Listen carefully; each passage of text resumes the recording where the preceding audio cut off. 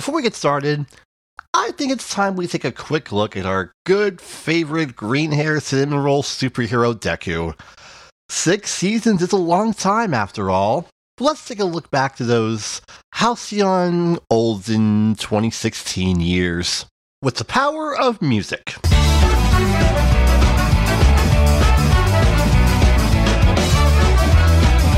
Ah, that was great.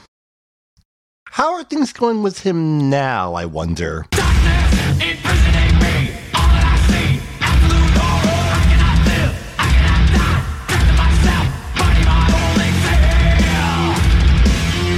fear. Yeah.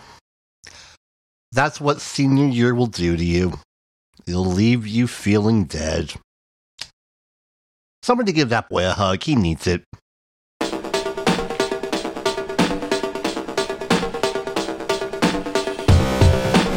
No, do not ask us how the weather is. We don't know how it is. Don't ask us. Welcome, listeners, to Podcast O&A. Hello, everyone. I hope you enjoyed that half-assed intro.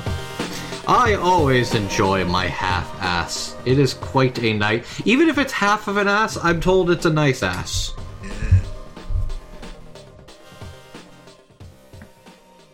That's how we're starting, is it? And to think, we could have started by talking about Rihanna and Dragon Ball porn instead.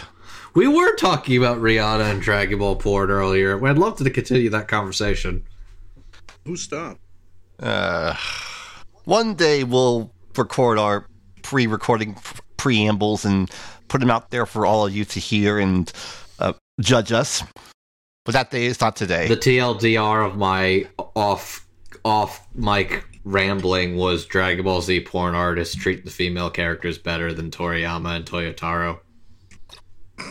Why would you say something so controversial yet so brave? I don't know, Eric Andre. What's he been up to lately? I wonder. Couldn't tell you. Hope he's doing alright. Yeah. Yes, we are all back. All 4 of us. Welcome back to a list. Hope things have been going better for you lately. Yeah, debatably. That's the spirit. Yeah, we're all just trying to survive, especially with how bizarre the weather has been for everybody. I'm just still adapting to... I got fucked up by the 3-day weekend, and I missed the meeting on Wednesday because I thought it was Tuesday today, so I was like, fuck me. Yeah. Yeah. And so, we are back doing the usual dues that we do here, and can you tell I just ramble off the top of my head when we start these shows? Because I totally do. We are just kind of winging it. Yeah, we always do. We don't come in here with a plan, we just cobble stuff together, quick record, and talk. That's how we've been doing it since 2017, if you can believe it. That's how all podcasters do it. That's why we go 2.5 hours to discuss a 90-minute movie. Yeah. This is a call-out post for us at Dub Talk, too, by the way. Also, viewers' choice. Yeah. By the time this goes out, viewers' choice will be open for 1 more week, so make sure to get your votes in if you haven't already. Yeah. We haven't done a movie episode in a while. We should do that for that new Makoto Shinkai movie when it comes out, but that's not going to be for a little while. I think that's mid-April. Yeah. I can go see Creed 3 and tell you how anime-inspired the fight scenes are, so I'll do that. Yeah, that sounds fun. Do I need to see Creed 2? It wouldn't hurt. It's a good movie. Okay. Yeah, we are back. There's no real theme to this show here. For once, it's just a show with stuff for us to talk about. Hasn't that been the theme for 146 other episodes? It certainly has. Though some episodes have more of a theme than others, but yeah. And before we continue on, happy trails to Pat and Ian from the Completely Unnecessary podcast. They hit episode 350, and now they're going into semi-retirement. So, good work, gentlemen. Thank you for always giving us a laugh whenever Tommy Tallarico does something incredibly stupid. We've appreciated it for many, many years. Regards, congrats. Yep. Don't be strangers, you guys. We want to hear you when Tommy Tallarico does something even stupider. If you're wondering, yes, my sources say his mother is still proud of what he's been doing with in television. I'm still somehow. not over the fact that, like, just basic questionnaires H. Bomber guy looked into the situation resulted in him losing, like, two Guinness World Records. The world's unfair like that. See, that one's just funny. Yeah. Yes, it is. All right. Well, with that preamble, I think we should get started. So, sadly, we have to start with a bit of an unfortunate passing, but one where we can celebrate a life truly fulfilled. Leiji Matsumoto, the man behind Space Battleship Yamato and Galaxy Express 999, among many others, passed away on February 13th, citing acute heart failure at the age of 85. As much of a tragedy as this is, 85's a goddamn good one to hit.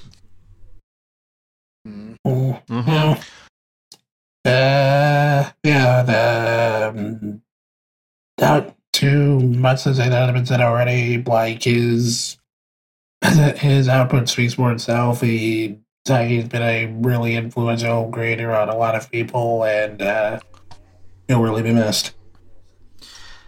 Like Captain Harlock 999, Space Battleship Yamato, and that's not even going into one of the craziest things he did, which was probably a lot of your first exposure to his work and his style.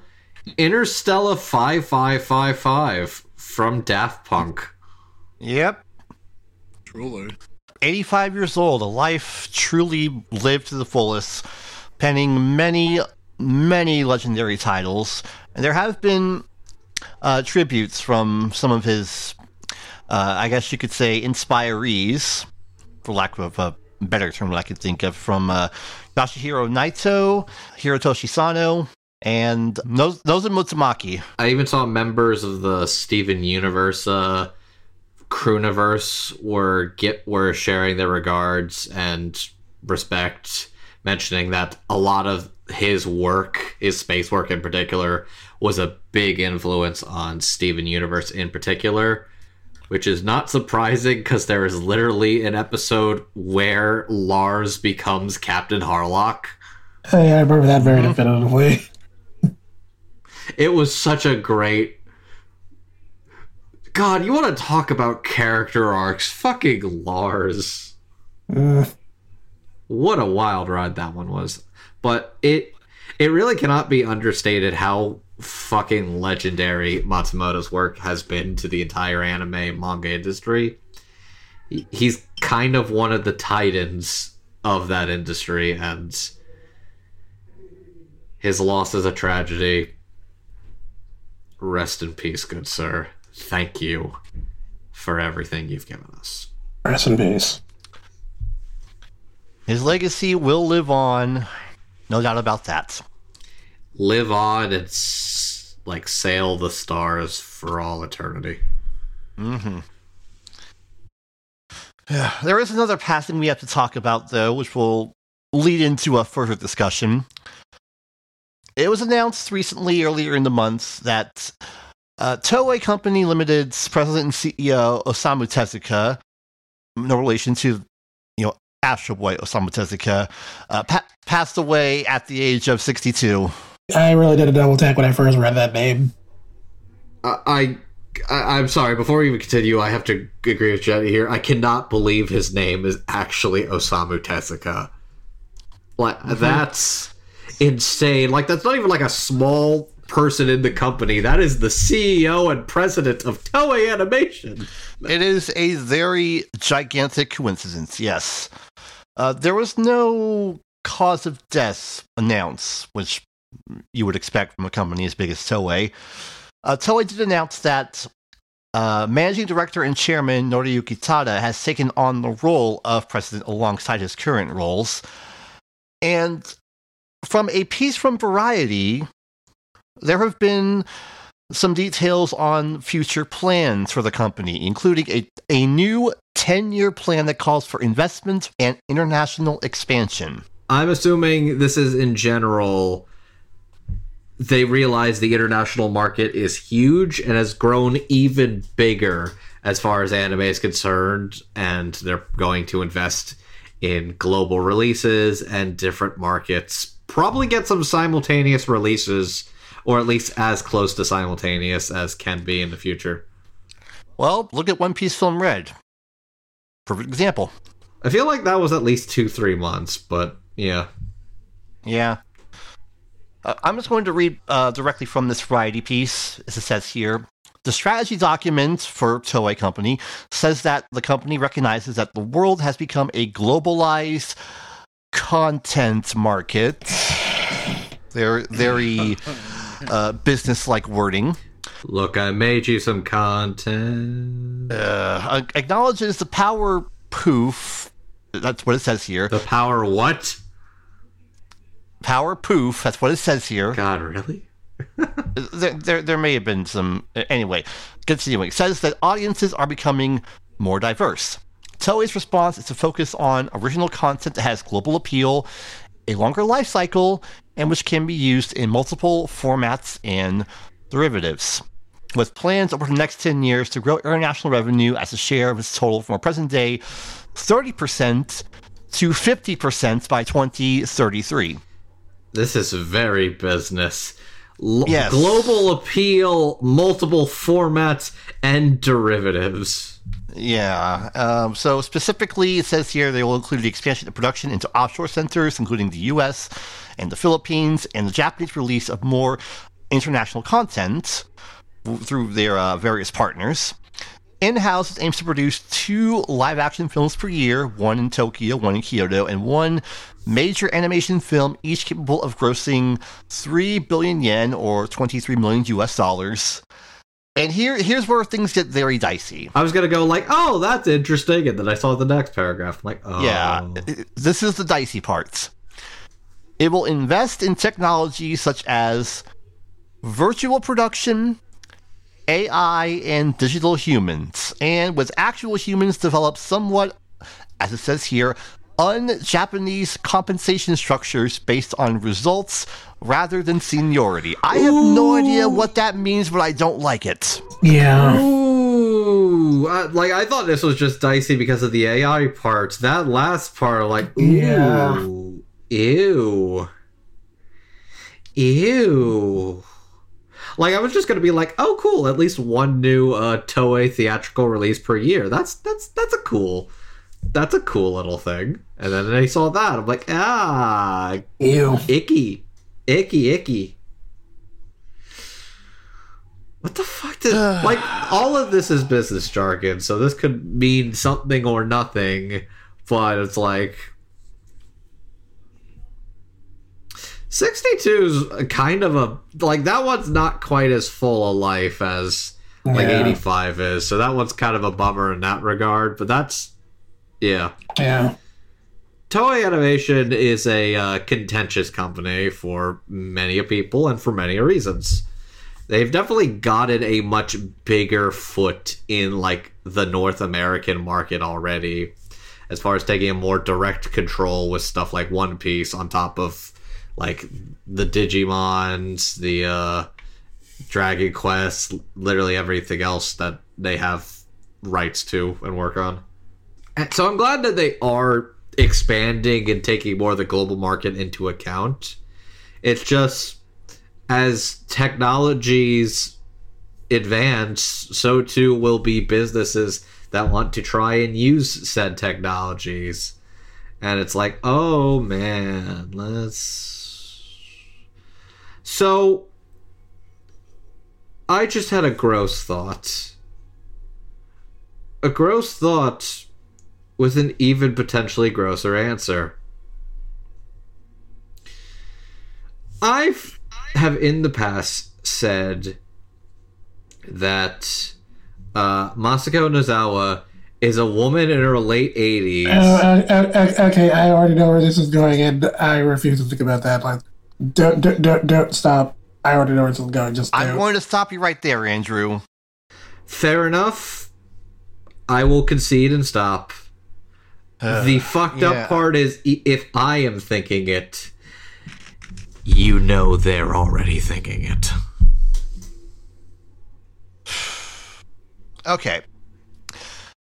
Let's have a little talk about this whole resurgence of artificial intelligence as a business-like fad. The term artificial is emphasized here, meaning not real.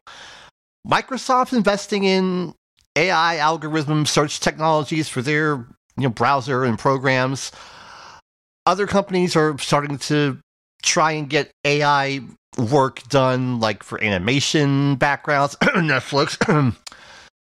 And then there are AI animated music videos, which look like shit, Mike Shinoda.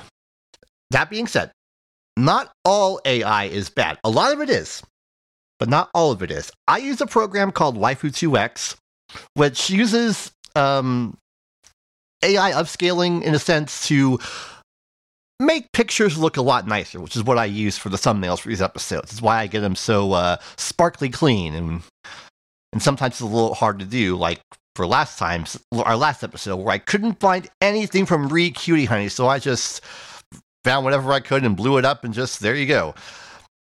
Not all AI is bad, but a lot of it is. And if big companies like Toei are trying to utilize this quote-unquote resource as a means to increase profit margins at the expense of, well, anything else, then they deserve exactly what they get by failing. This is not going to last long, and this goes for all the companies out there who are trying to utilize this as a means for essentially cheaper work. The point of this is y'all gotta pay people living wages, okay? It sucks being in late-stage capitalism. Yeah. We're just trying to survive, people. Yeah, when did it all finally burn? It'll burn when Skynet finally emerges and the Terminators come to kill us all. And Terminator 2 is not a documentary. It was never meant to be one. all these people that are imagining the future and they're using the technology of the future and basically making, we can automate art so that people can work. It's like, did you people learn the wrong fucking lessons? We live in the future, and the future is stupid. Well, if there's one thing that is nice about the future, is that those long rumored projects can finally come out. Oh, yes. So, for all of you long-time listeners out there, I know some of you are out there. I couldn't believe it when you told me this. Yeah, we have been talking about this series for a very long time. It was back on our second ever episode in the summer of 2017 where we first talked about Pluto. That's insane. It's been 6 years we have been talking about this. It's been in various stages of production and production hell. And even cancellation. Allegedly? Yeah. Allegedly. Allegedly. But now we are inching closer and closer and closer to that beautiful realization. If all goes well, Pluto will be coming to us this year, and it'll be on Netflix. So let's go over a couple of predictions that we have talked about in the past. One of which was, we did mention if this was going to, in fact, be a real project, this was going to go to a big service. This was going to go to a Netflix, this was going to go to an Amazon, this was going to go to a Disney Plus. And now we know it is a Netflix exclusive series. Secondly, we were discussing that once this project finally would come out, it was probably going to be mostly M2 at this point. Maybe Mappa would sneak in a little credit, but the majority of this project has maybe been M2 and potentially a French collaborative studio. That appears to be the case. They're just crediting Studio M2 right now, which is what you'd expect. And thirdly, the trailer that Netflix put out. I think this is the Annecy 2017 trailer from several years ago finally made public. Yeah, I have definitely seen at least part of that footage from back then, so I'm pretty sure it's the same one.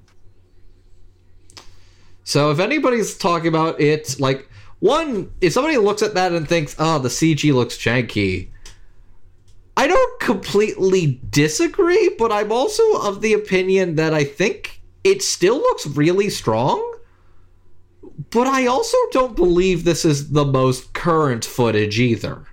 Like, I legitimately do believe this is the same trailer that we saw on, like, somebody's camcorder way back when.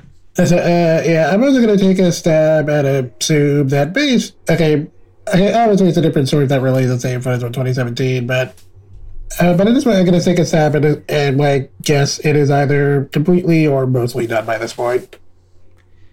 I'm going to assume mostly done, if not completely, because they actually showed off something. They announced something today, which is connected to this piece. That Studio M2 and a French studio made a 25-minute animated short. And I believe Katsuhiro Otomo designed the characters for it. Okay, here, let me pull that one up, actually. Director Rintaro, the guy who directed Metropolis, like, making his first new work in 14 years, is directing something at Studio M2 with Katsuhiro Otomo. How do you actually say his name? Katsuhiro Otomo. So Rintaro, he directed the Metropolis movie from 2000s. Otomo's designing the characters. It's a 25-minute silent animation depicting the behind-the-scenes story of Nizumikozo Jirokichi Edo Chapter, a film by Sadako Yamanaka, a director who died at the age of 28 in 1938. So this is a period piece, a silent animated film, 25 minutes long, and it looks like it's being made by the same people and even being produced by the same company that did Pluto. So I'm thinking if they got to make a short film with a lot of the retaining of people who worked on Pluto, that probably means Pluto's pretty done at this point. Yeah, but at any rate, I'm really excited for this one. I've been waiting like literally over a decade for this thing to get adapted. Oh, on that note, there actually is something I wanted to pull up. Just give me a moment. Go for it. And yeah, I feel like more than anything, for people who do not understand why this is a particularly big deal, Jet, you have been hyping this particular thing for me for a long time. You have flat out told me this is your favorite manga of all time. And I trust your media opinions very strongly. I feel like if you believe this is like one of the best things you've ever read, and I believe this is going to be something special. Okay, there we go. I found it. Since this is a pretty big deal for a lot of reasons, I wanted to pull up some quotes from some of the folks involved in it. To keep things simple, I think I'll just pull up the ones from Naoki Urasawa and Tezuka-san. Just give me a moment. What was the first name you said? Sorry, Naoki Urasawa and Tezuka. Okay. Yeah. Okay, so from Naoki Urasawa himself. Since its publication 60 years ago, the greatest robot on Earth, an episode of Astro Boy, has won over the hearts of many people just as it moved my heart with its payphones I could hardly put into words. Knowing firsthand how difficult a task it is to create a remake, I applaud the courage of everyone involved who has taken on the challenge of making a new anime based on Pluto. I'm excited about the birth of this new series to win over people's hearts. I hope now more than ever, Osamu Tezuka's message reaches across the world. And, thank you very much. Yep, and then from Makoto Tezuka, finally Pluto will become an anime, something I've always thought Pluto deserved. There have been many attempts to do it, but they all fizzled out because of the complexities of the story, and I admit that this is definitely not an easy task. That's why it's worth the challenge. The animated Pluto is a real deal, and in addition to being Urasawa's latest work, this is also a new Tezuka anime. I can hardly wait to see how this new generation of anime turns out. So, to establish why this one's huge, Naoki Urasawa is a humongous name, Osamu Tezuka is a humongous name, Astro Boy is a humongous name, and the studio this is being done at is by the legendary Masayo Maruyama, who created and founded Madhouse and Mappa. Literally every studio he has helped to start are all named after him. Yeah, this one really is it's really a big deal. This one's kind of a huge show for a lot of reasons. So huge, we have literally have known about it for 5 to 6 years without even seeing a fucking thing. Do you know how rare it is for an anime production in the modern age to be in production for 5 to 6 years? Pretty fucking rare. Pretty rare. You're lucky if you get 3. Yeah, and as kind of alluded before, this is especially important because this is a new Urasawa thing, but this is also like a new Astro Boy thing for the first time in like a good decade or so. I mean, if you discount Adam the Beginning, which was on, like Amazon Prime, so no one watched it, and the last big Astro Boy thing was like in 2003. So is this releasing in time for the anniversary of Astro Boy? Yeah, this would be like the 60th anniversary of the anime, I believe. Okay, so this is releasing this year. Yeah. Again, if all goes well, because we know how some things like to not go well. Yeah. No, I completely understand that, but at this point, especially with the news about the animated like short film that's coming out, I think Pluto's done. Well, since we have a full dissection episode of Attack on Titan planned for the end of the year, Oh, fuck me. that we're not looking forward to, I think to balance everything out, should this come out this year, we will reward ourselves by doing an episode about this show, considering we have been talking about it off and on for 6 years. Outside of that, we don't really know much else about like who the staff is on it, but we do know a couple of the voice actors, which, like, I think the 3 main voice actors, 2 of them are like pretty big name seiyus, with one not exactly being an unknown actor playing a Jet. How do you say his name? Honestly, I'm not totally sure. I think it's like supposed to be guest. Sorry, my German's obviously not particularly great, but yeah. Anyways, we've got Shinshu Fuji as the main detective, Minori Suzuki as Uran, and Yoko Hikasa as Adam himself. Okay, I'll say, looking at this sneak peek again, I feel like every part of this footage with the detective was from the 2017 Annecy trailer. I feel the cut of Adam, and I'm guessing that's Uran and the Lions, I feel like that's new footage. Yeah, probably. That's my guess. It still looks footage still looks really good, and I think this is really gonna be one to look out for. I really am. Remember when we reported on the rumor this was canceled because somebody was selling like production materials of like a canceled anime? Yeah, that was not a fun day for me. And then I think Maruyama himself came on Twitter when he never uses Twitter and is just like, no, it's still happening. But because there was no news in like 3 years, people genuinely thought it was dead. Like, that's funny in hindsight. In the moment, I know you were sweating, Jet. So yeah, Again, if all goes well, we will get Pluto on Netflix later this year. I think I saw Tezuka's Productions mentioned autumn. Yeah, that sounds about right. We'll probably know in like a couple of weeks because they're supposed to have to get Anime Japan. Yeah, it's probably going to be at Netflix's show, which I know we talk shit about Netflix. It's easy to talk shit about Netflix. They were probably one of the best case scenarios. Well, as I was saying, if all goes well, we'll get this year, and we will talk about it, and we will have a good time with it. Yay.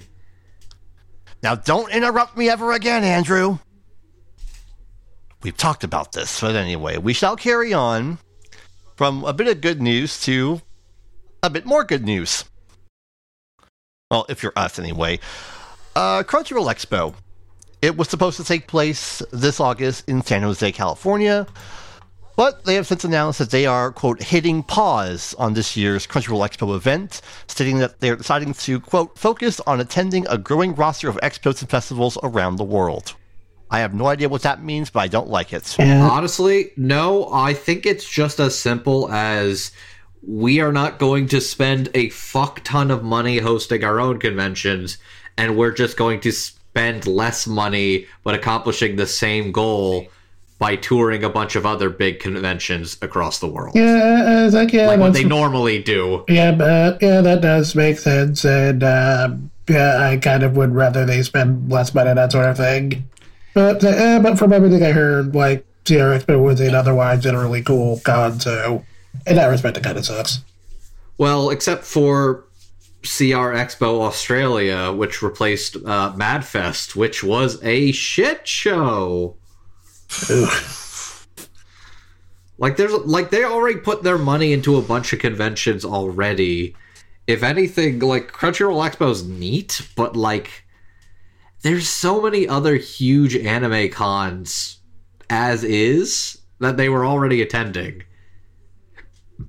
I don't think this is a terrible move, all things considered. Well, let's hope. Otherwise, they're going to start buying up a whole bunch of expos around the nation, and nobody wants that. But Like they already fund a bunch.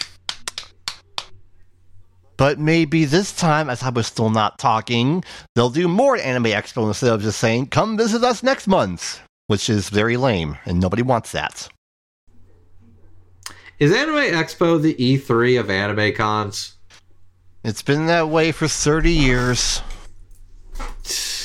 That means exactly what you think it means. If you think it means that, yes, it does.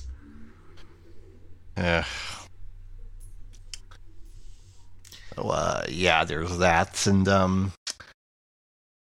well, I guess we should at least make passing mention of the fact that Crunchyroll laid off 80 employees, citing quote-unquote redundancy, but late-stage capitalism, I guess they had to cut costs to fund this stupid awards show they're doing in Tokyo. The fucking redundancy thing is so frustrating because it's like, yeah, that's why people didn't want the two biggest anime licensing companies in the fucking world to merge under the same banner. Yeah, but it did announce that for their possibly last-ditch effort to make this thing worthwhile, the 2023 Crunchyroll Anime Awards, which are taking place live from Tokyo, Japan, for us on the East Coast on March 4th at 4:30 in the goddamn morning. Christ. I'm used to that for pro wrestling events in Japan. I am not getting up that early for this. They announced that they have confirmed a list of celebrity guests. Because if the Game Awards can do it, why not them? Except nobody takes the Game Awards seriously, and these people obviously want to make this award show serious. I guess the question is, how much is this going to be actual news and announcements, and how much of it's going to be awards, and how much of it is it going to be dumb skits and or music videos filmed in a tacky office? Yeah, and well, we have a list of celebrity guests here, which includes a member of the Detroit Lions football team, Aiden Hutchinson. Guys, Jamal Williams was right there. You got the wrong guy from the team. Now that's what we call a fumble. That was Classy, aka Andrew's one sports joke of the year. Yeah. Like, guys, you got the wrong guy. But they also got another football player. I can't believe I'm saying this. Super Bowl champion Juju Smith-Schuster from the Kansas City Chiefs. So expect some stupid TikTok bullshit from him for this. You think they're gonna have him eat a finger? Because his name's Juju. That'd be like a Juju sorcerer. That's terrible, Andrew. Go to the Just corner. go on. Yeah, you know where to go, Andrew. I know. I'm already there. Yeah. They also announced Finn Wolfhard, known for his work on Stranger Things and Ghostbusters. Hunter Schafer. Ooh. I don't have any opinion of that. I was just going to go back to Finn, actually, and talk about the fact that his brother, Nick, is a anime voice actor and a video game voice actor now. Because Nick, he was one of the main characters in Goodbye Dawn-Glees, and he's Alfred in Fire Emblem Engage. So, a little fun fact there. Okay. And I think Hunter Schafer was in Belle, if I remember correctly. As Ruka in Belle, also as Jules Font in Euphoria. Also had a bit of a stuffle with some very bad takes that you can look up on your own time. I'd rather not, honestly. Good. Okay. So, yeah, there's that. There's also Jacob Bertrand, actor from Cobra Kai. Robert Rodriguez, you all know who he is. Yeah, that makes sense. All things considered, that makes sense. God, if they announce Aelita 2, I'm gonna shit. Yeah, I'm sure Disney. I'm sure Disney would announce it on their own, but whatever. And there's also a self-proclaimed member of the Akatsuki, Selena Vega from WWE. Was that a good WWE person to get for this, or should they have? Yes. Okay. Yes. And we also have two guest stars from episode 11 of Tribe 9 named Sikuno and Valkyrie. I'm sure those names mean something to other people, but to me, I have no idea who they are. Valkyrie and Sikuno are basically some of like the biggest gaming streamers, I think, in the world, probably. Well, they were also in an episode of Tribe 9, so there you go. They were, in fact, in an episode of Tribe 9. That is a very wild thing to say in context, yeah. But yes. So, I don't know. I saw this list. I'm like, that's nice. Like, I'm not offended. I'm not irate. I'm just like, okay. Cool. all this effort for something that not a lot of people are going to wake up early for or stay up late for, depending on where you live. I'm not gonna wake up at 4:30 for this. I'm probably No. I might be lucky and wake up in time for Dub of the Year, and then I'll see the winner of Dub of the Year be like, I'm going back to fucking bed. All we're committing to is just saying who won and then talking about other better award shows like our anime. They have their award show coming up. We'll talk about their show in greater detail. We're probably going to spend some time talking about it, but if we can't even watch most of it, or we don't watch most of it, it'll just be like, all right, whatever. All right, whatever is the attitude we're going for. So yeah, for any of you out there who are going to get up early for this, reassess your priorities. Maybe don't. Maybe don't. That's right. Maybe don't. That's the spirit. Yeah. So we have to carry on with more shenanigans from Aniplex as they're still not getting the hang of all their production woes, which comes with a bit of a monkey's paw curl effect, because I believe Nier Automata came back to broadcast, right? Nier Automata has begun airing new episodes again, yes. Good. Well, apparently a couple other shows had to fall for it to happen. Yeah. Season 2 of Misfit of Demon King Academy has been postponed after episode 7 because, you know. Same goes for a show that was supposed to begin in April, Saint Cecilia and Pastor Lawrence. That has now been punted to July. Honestly, punting a show early if you know you're going to get a delay is still a better alternative than a delay midway through. So if anything, this is the smarter call to make, which I honestly think we might have... either way, these are related to Aniplex's particular foibles. That's a bummer about Misfit of Demon King. That's a bummer about Saint Cecilia, Pastor Lawrence. That one looked cute, but I can wait a few months. There's enough as it is. We'll see in July. Yep. Although, unrelated to Aniplex, there have been more production woes from other companies and studios. Techno Right Over Mine, for any of you out there watching it, Episode 8 has been postponed by a week to March 1st, and there is no confirmation of the broadcast schedule for Episode 9 onwards, so that kind of stinks. That one's rough, because I found out that was originally supposed to be a summer anime, and then it got delayed to the winter, and now it's dealing with COVID stuff. Which is... This one's not mentioned here, but guess what? The same fate hit fucking Maple, too. Beaufry, which was supposed to originally air in the fall, has been airing this season and got hit with COVID delays, and I think they're going to air the last 2 episodes of season 2 at an undisclosed later date because of the production delays. It's a 50-50 at this point. 50% of this is in fact the real coronavirus pandemic impacting the production pipeline. 50% of it is also what happens when... You guys remember college or high school, right? Whereas basically, remember when you put off that like paper until the last possible day, and then you pulled an all-nighter, and so you got it done, but you felt like death afterwards? If anything went wrong between the time you started that paper in 24 hours to when you hand in that paper, everything's gonna fall the fuck apart.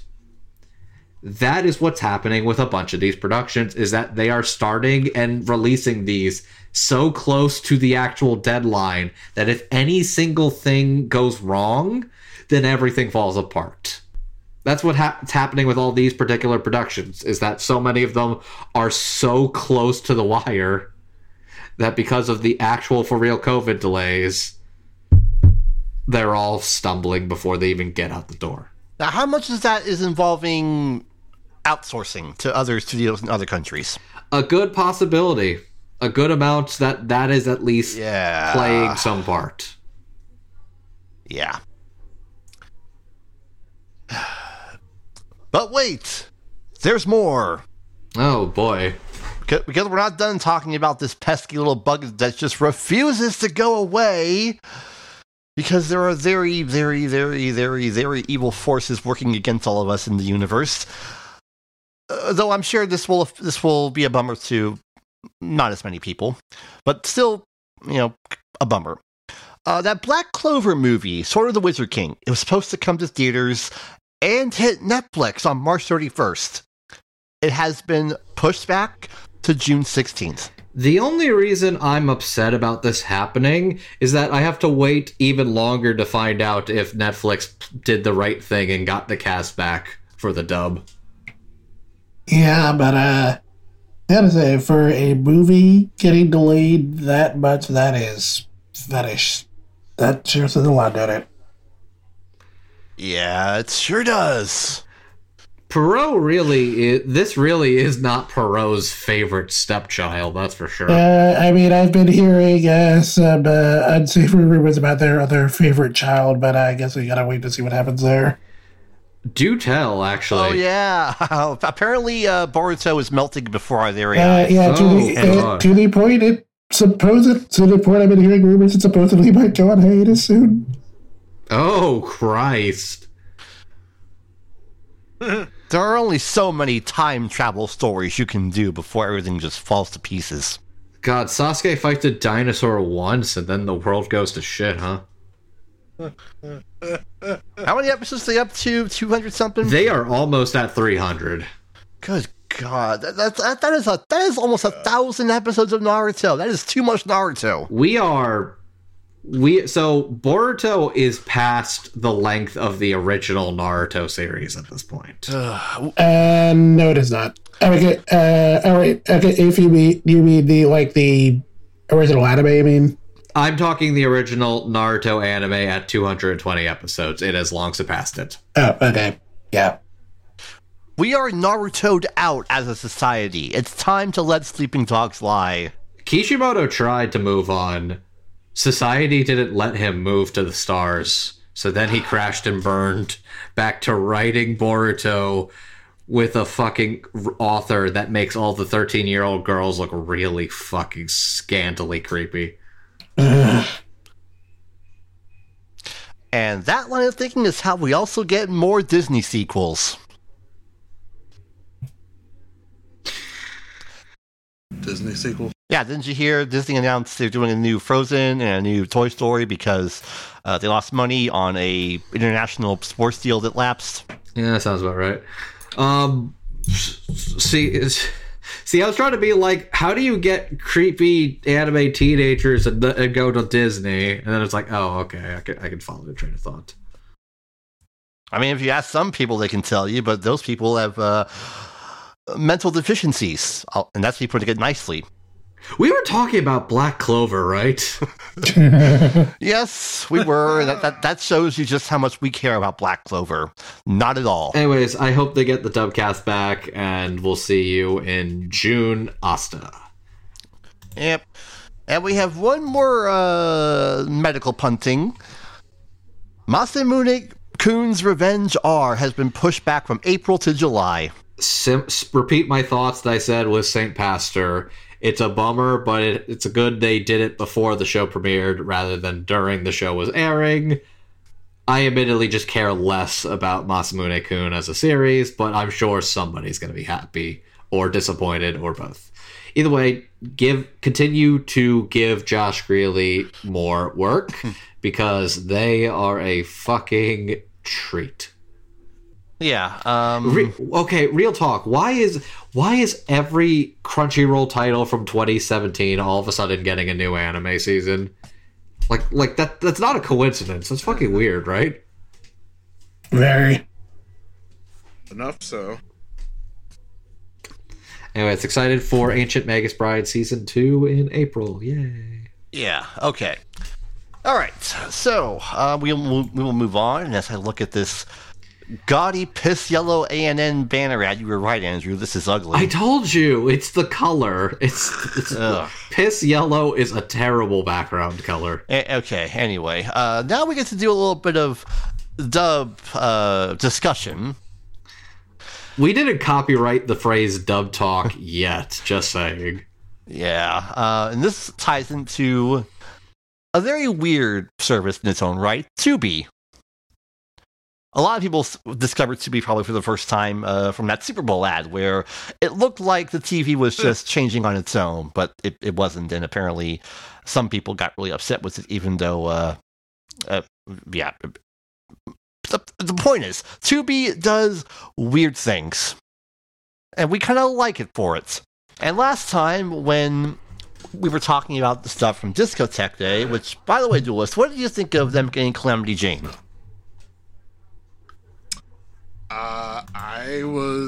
I mean, that show in general getting, an actual release after being unfindable for years is fairly exciting. That being said, the fact that there's been an ongoing Kickstarter made for some interesting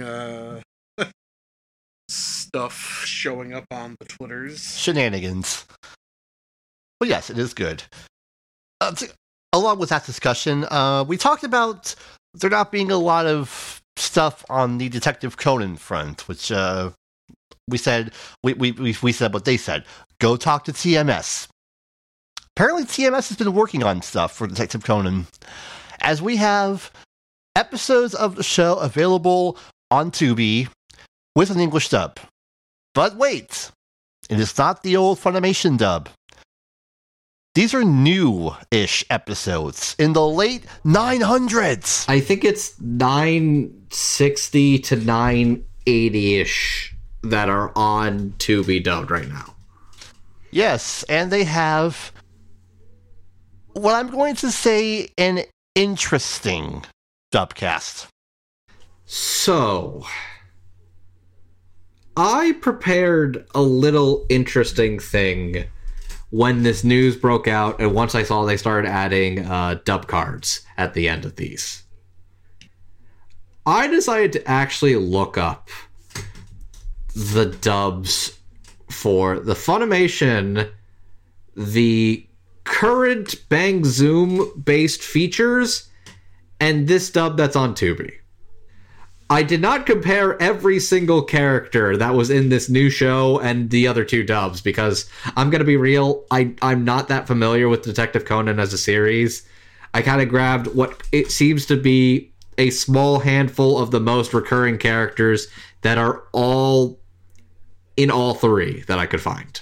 So specifically, Conan Itagawa, Shinichi Kudo, aka Kaito Kid, Ron Mori, Kogoro Mori, Ai Haibara, Ayumi Yoshida, Genta Yojima, and Mitsuhiko Tsuburaya, which is basically Conan, the adult version, his girlfriend, her dad, and the Munchkin Detective Squad. So for the Funimation dub, Conan Itagawa was the since disgraced Alison Victorin. Shinichi Kudo was Jerry Jewell. Ron Mori, Colleen Klinkenbeard. Kogoro Mori was R. Bruce Elliott. Ai Haibara, which from what I could see, her name was actually something else in that dub. It was V. Greythorn, which was very strange. Anyways, that was Brina Palencia. Ayumi Yoshida was Monica Rial. Genta Kojima was Mike McFarland. And Mitsuhiko Tsuburaya was Cynthia Kranz. Very 2000s Funimation sounding dubcast.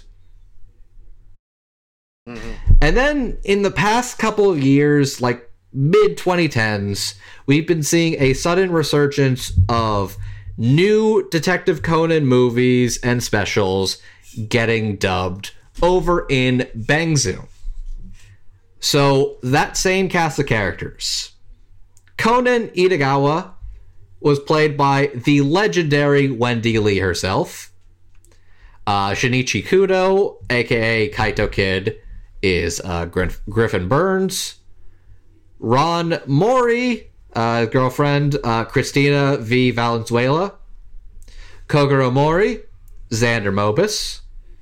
The Munchkin Squad, Ai Haibara as Erica Mendez. Ayumi Yoshida as Janice Koei. Genta Kojima as Andrew Russell, and Mitsuhiko Tsuburaya as Erica Harlacher. That leads us into this new dub on Tubi. I saw people talking about stuff with this dub saying something seems a little off about it. And friends, it is not off because this is an AI-based voice cast and dub cast. No. This is off because this dub is based out in Miami.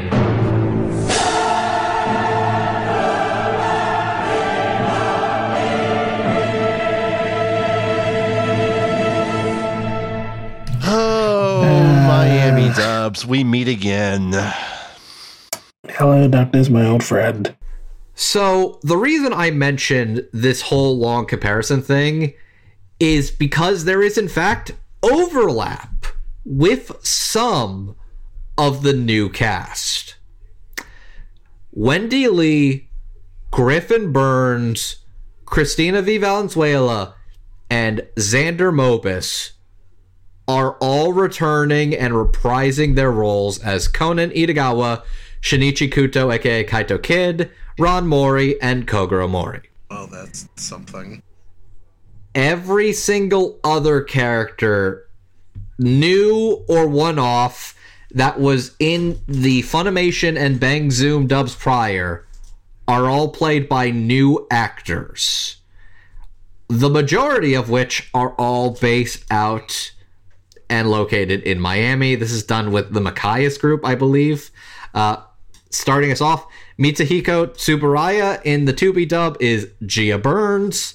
Genta Kojima is Jorge Urancho. Ayumi Yoshida is Crystal Valdez.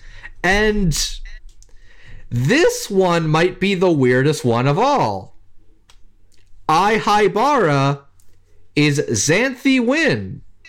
The reason this is the weirdest one of all is this one's not a reprisal from the Bang Zoom dub because Erica Mendez played this character. But literally every other character in the cast is a Miami actor. Why is I being played by a different LA actor but not the original one who played her in the Bang Zoom films? Yeah, okay. I mean, obviously, you'd have to wait for actual confirmation to get an answer to that. But if I had to hazard a guess, my guess would be Erica Mendez was busy doing something else at the time, so they called up Xanthi. It's still strange. Like, it's very clear that TMS wanted a core group of people back for this dub, which was Wendy, Griffin, Christina, and Xander. They wanted them to reprise and stay consistent while they made this new dub for the show. Probably in the same way that the consistent members of the Lupin cast are Tony Oliver, Richard Epcar, Lex Lang, Michelle Ruff, and Doug Erholtz at this point. Like, those will be, whatever studio does a new Lupin thing, those are the actors they want to stay consistent across the board. So I'm glad they kept that consistency. But it is very strange that this is a Miami-based dub.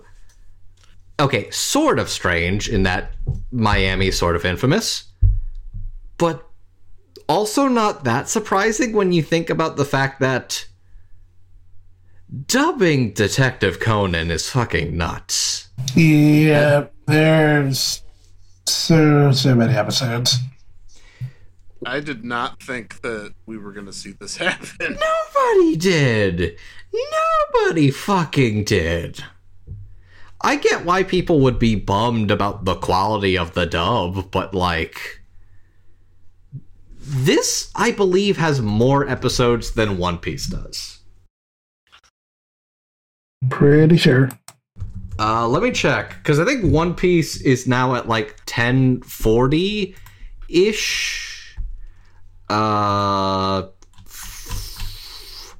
Oh wow, the Wikipedia page actually isn't even caught up with the number of episodes. Oh Jesus. I can check it out real quick while your guys are talking. Go for it. Detective Conan World.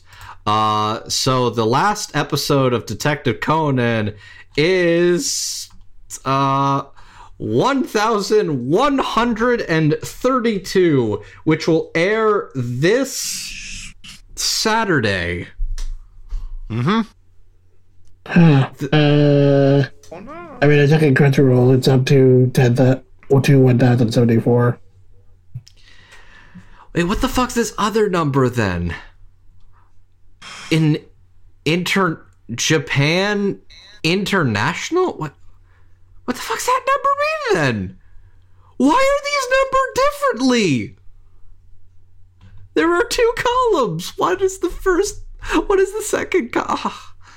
I give up. I've already put in too much work for this bit. I mean, it is so being simulcasted on Crunchyroll, so I'm going to guess their number is probably the accurate one. I believe, as I found another page on Wikipedia, we're up to 1075.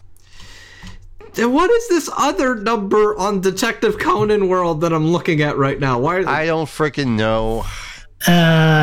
Chapter count, maybe? It says... sure, whatever.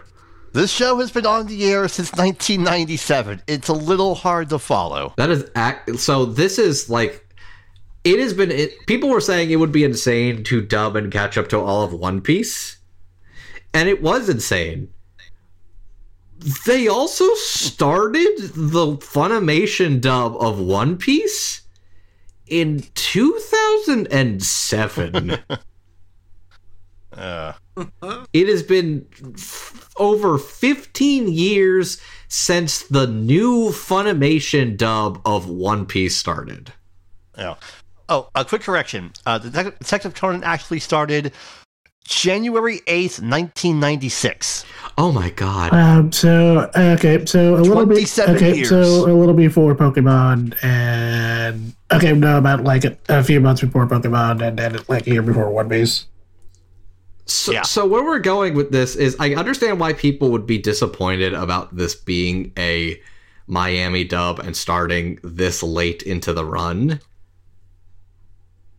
It's also unbelievable they're even trying this at all. Because that is a costly sunk to sink into this. Also, just because I was curious, I did glance over to Wikipedia. Manga count is at 1,105, so maybe that's where you got the number from. Yeah. Okay, that would do it. Fucking Christ. Yeah, there's been a lot. So, there you go. You can watch it for free on Tubi, along with other things. This next thing you gotta have a cable subscription to get, though, because it's interesting. So, as we have mentioned over the last little while, Toonami needs stuff. They need stuff to air. Give them stuff, companies. The power of television can be harnessed for good. Even Toei can get that, because they've been airing One Piece weekly for many years now. And we're getting something interesting coming up on the night of March 4th. So just a couple weeks away. Actually, I think it'll be next weekend, so even sooner. It will be episode 590 of One Piece, which is a crossover episode that was previously skipped from Funimation and Crunchyroll. And especially Toei. So, Yeah. what the fuck? Yeah, so for the first time ever, we're getting this episode dubbed in English, and yes, it is a crossover between One Piece, Dragon Ball, and Toriko. Okay, so this originally came out in 2013. This was called... This is the full name. This is the clunkiest thing I've ever fucking heard. Dream 9 Toriko and One Piece and Dragon Ball Z Super Collaboration Special. That is the name. It is That is insane. clunky. And this is kind of fascinating.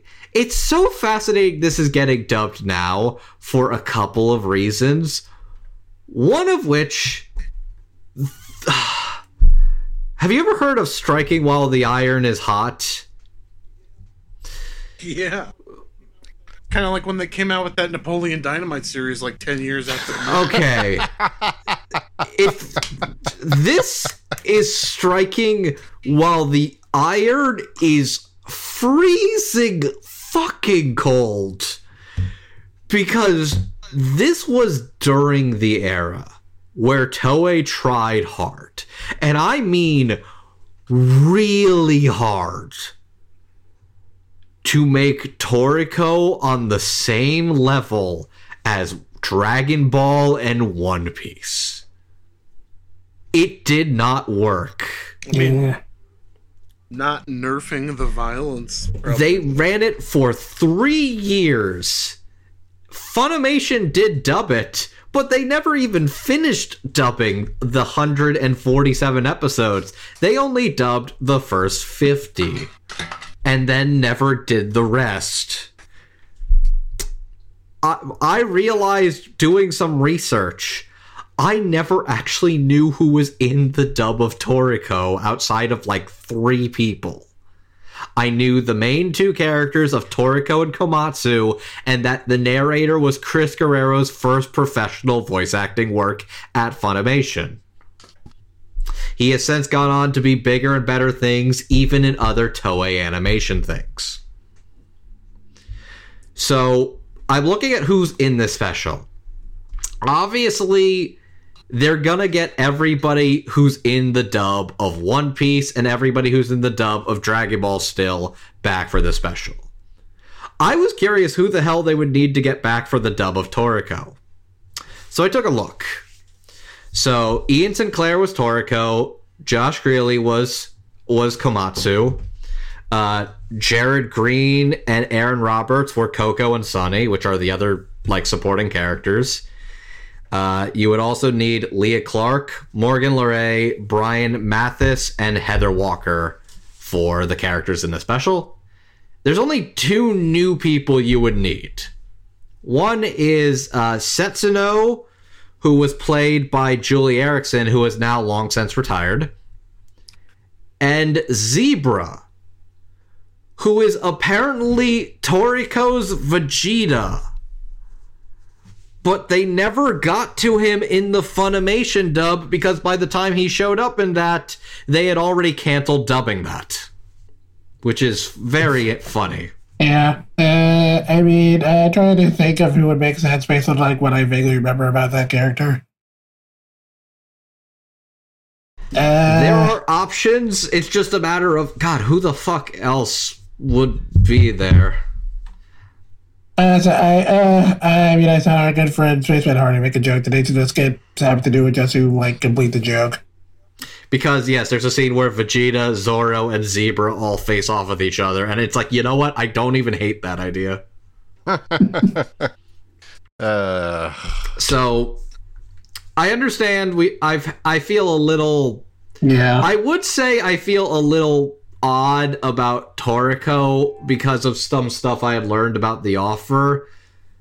Now, that being said, I don't feel too bad about this now because...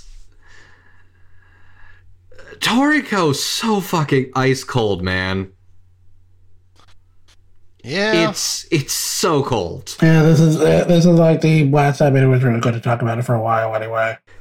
Like, I had a conversation on people where it's like, I don't need to explain to you what One Piece is. I don't need to explain to you what Dragon Ball is. I literally saw people being like, who the hell's this Toriko guy? And that's the point.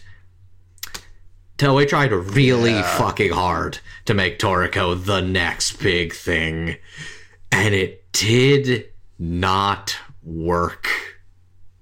So watching this special finally be dubbed today is almost adorable as a time capsule. I just remembered a bizarre core memory in that prior to Toei making the anime, there was a Jump Festa OVA made prior as a pilot. I want to guess, who do you think made that? Who do you think would have made that?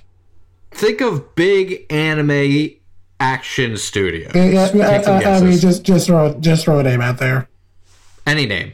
Yeah. Joe, you can throw some names too. Go for it. You talked over me doing it. I'm sorry. It was quiet. I feel awkward when it's quiet. I said David Production. Okay, good guess. Good Alex? guess, but not quite. I don't know. I don't know shit about Toriko other than it got canceled and Bukai replaced it. Jet? Yeah, so it was in fact, and I kid you not, it was Ufotable. So there was another timeline where the Toriko anime could have been done by Ufotable. And they did Fate stuff instead. Bless their hearts. Honestly, probably worked out better for the... side. Definitely made Nasu a happy man, that's for sure. Thus, Toriko's fate was sealed. So, yeah, this is going to air on TV. It'll be cool, and then we'll just never talk about it ever again. So, it's a dub premiere. It counts as something. It is something. I really want to know the inside baseball on how the hell this happened. God, same, and I know we never will. I mean, I don't think that's wishful thinking, but I'm hoping this is like them getting some weird deal with Toei directly, and that in exchange for this, we will finally get Dragon Quest Diagonam as we properly should. Yo, imagine if we get stuff like they start dubbing some of those Dragon Ball specials that they were never able to do. Like, maybe we get that frickin' Yo, Son Goku and his friends. Dragon Ball Heroes crossover junk that would probably appeal very hard to... Aren't those like shorts or something? Yeah. I think so. Possibly. Uh, That doesn't mean that there wouldn't be interest. Well, there you go. And since this popped up in many people's feeds, I'll just mention this. I totally forgot there was a scene in the Boo saga where a blind kid named Tommy, which is a reference to the Who's album Tommy, you know, the kid who became the pinball wizard, walked up to Boo. Boo said, "Are you afraid of me?" And the kid says, I can't see. And Boo goes, "Okay. I'm going to cure your blindness. Now look up at me. Are you scared of me now?" And the kid goes, "Oh my god, I can see. Thank you, random pink stranger guy." I did like the scenes of Boo being this very strange child. And I really like that scene too. And I'm very angry I never pieced together that was a fucking Who reference all these years. So I'm kind of sitting here trying not to lose my fucking mind. Yeah. Yeah, apparently in Japanese, that kid was played by Megumi Hayashibara solely because she wanted to be in Dragon Ball. Yeah, that's That's right. fucking awesome. That's very funny, but that's awesome. So yeah, there you go. Okay, there's that. The future Moving is on. free.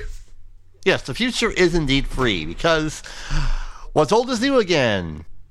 Watching anime on YouTube is apparently a cool thing now because Viz Media has put up many things up on YouTube to watch for free. Some of you have to watch it with ads unless you're an idiot like me who pays for YouTube Premium, which means no ads, which is cool. So you'll get all of Death Note, all of Inuyasha, all of Sailor Moon, OG Naruto, seasons 1 and 2 of Mr. Osamatsu, and as it says here, sees episodes 1 to 148 of Hunter x Hunter. Note, it's all subtitled, no dubs. You gotta pay for that. I'm not even upset about that at all. Like, this is incredible. Like, this is why people liked Crunchyroll. The accessibility of stuff like this to a new audience. Even if these aren't the current shows, this is an incredible catalog of titles, some of like the most prolific in the anime industry. Like, this is awesome. This is incredible. This is a great move. This is a very smart move on Viz's part. Yeah, glad to be the call. Yeah. So you can still find plenty of their stuff on other platforms like Hulu and Netflix and so on and so forth. But the option is there if you just want to find something in the background, or if you want to recommend somebody something to watch and they don't care about the language, prefer subs, or don't really want to borrow somebody's passwords. Free stuff is good. Fantastic. This is such a great idea on Viz's part. Like, actual no cynicism. This is a great idea. Yep.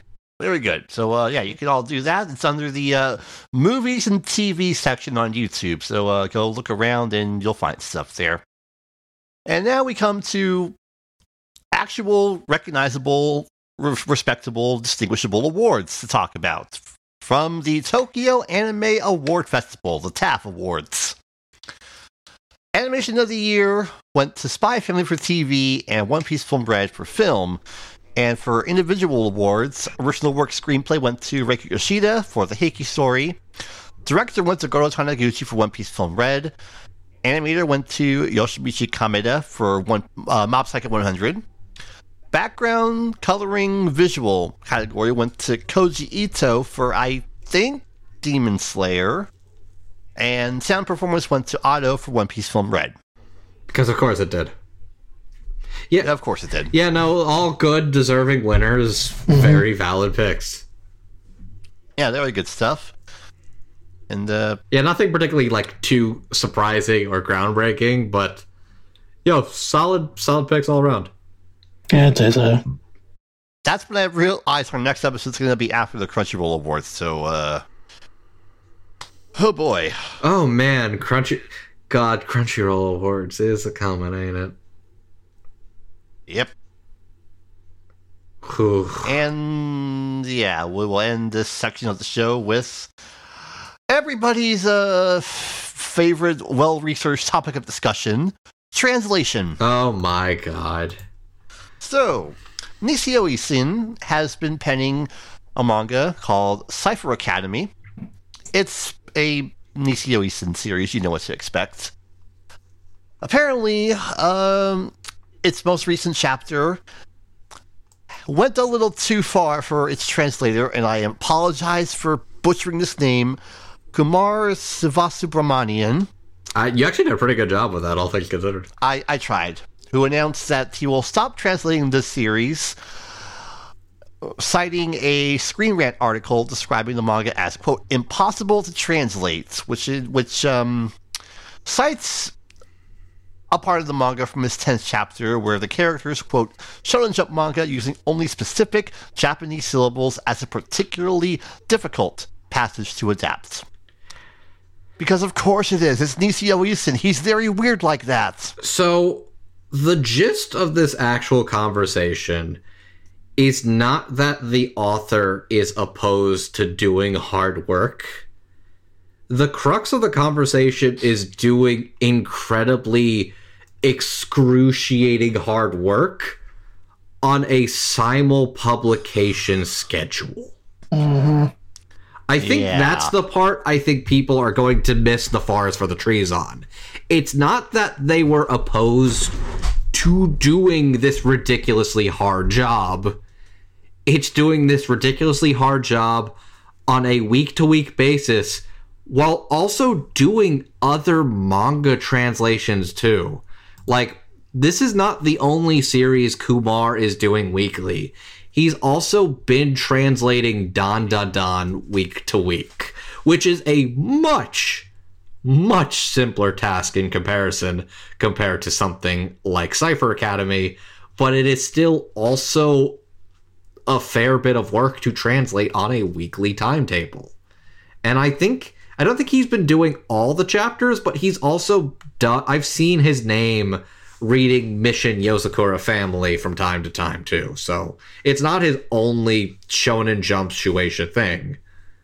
Like, I don't think people are going to see this and be like, oh, he's quitting Shueisha or he's quitting working with Viz. No, he's fucking not. He just literally saw the amount of work, effort, and time he had to work on a series like Cipher Academy and just fucking like, yeah, I can't. I'm fuck this.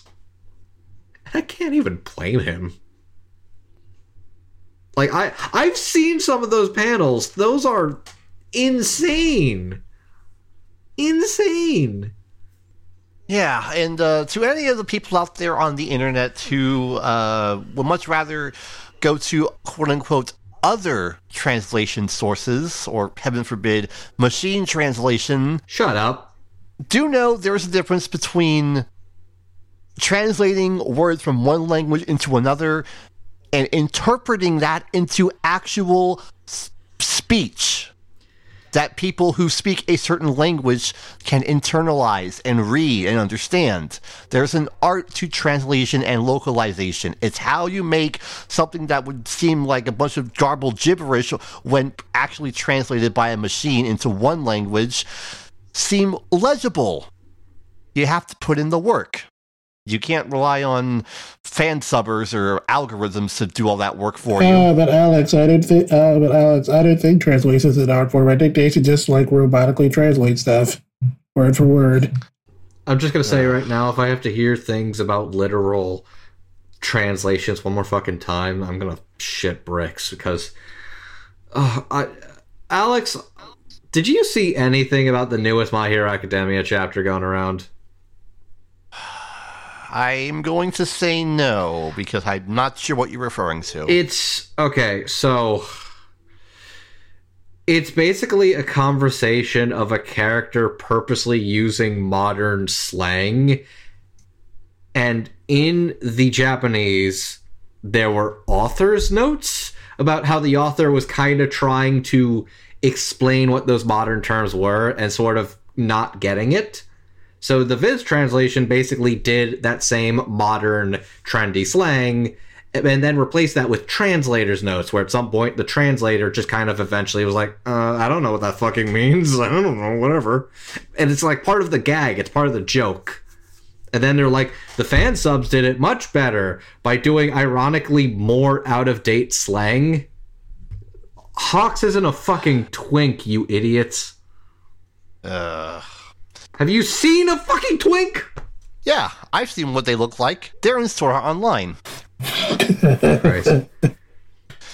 Yeah, I'm pretty sure these are the same people who foam at the mouth whenever an episode of Nagatoro is shown, and that little shithead gremlin is being a shithead gremlin again. Oh my god, people are still mad about Nagatoro even in season 2. Literally fucking get a life.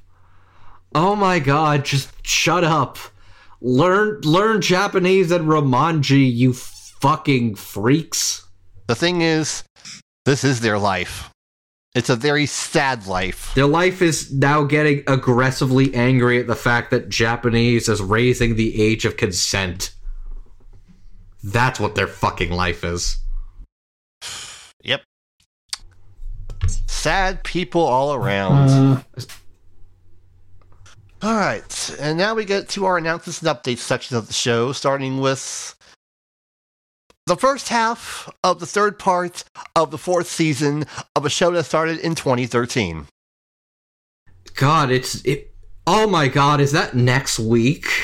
Yes. We now know that the first part of the third part of the fourth season of Attack on Titan will be airing as a 1-hour special 1 week from Friday, March 3rd. Oh my god, that's next week. And there is no timetable set for the second part. Yeah, they probably could have announced that after the first part airs. I'm gonna guess September.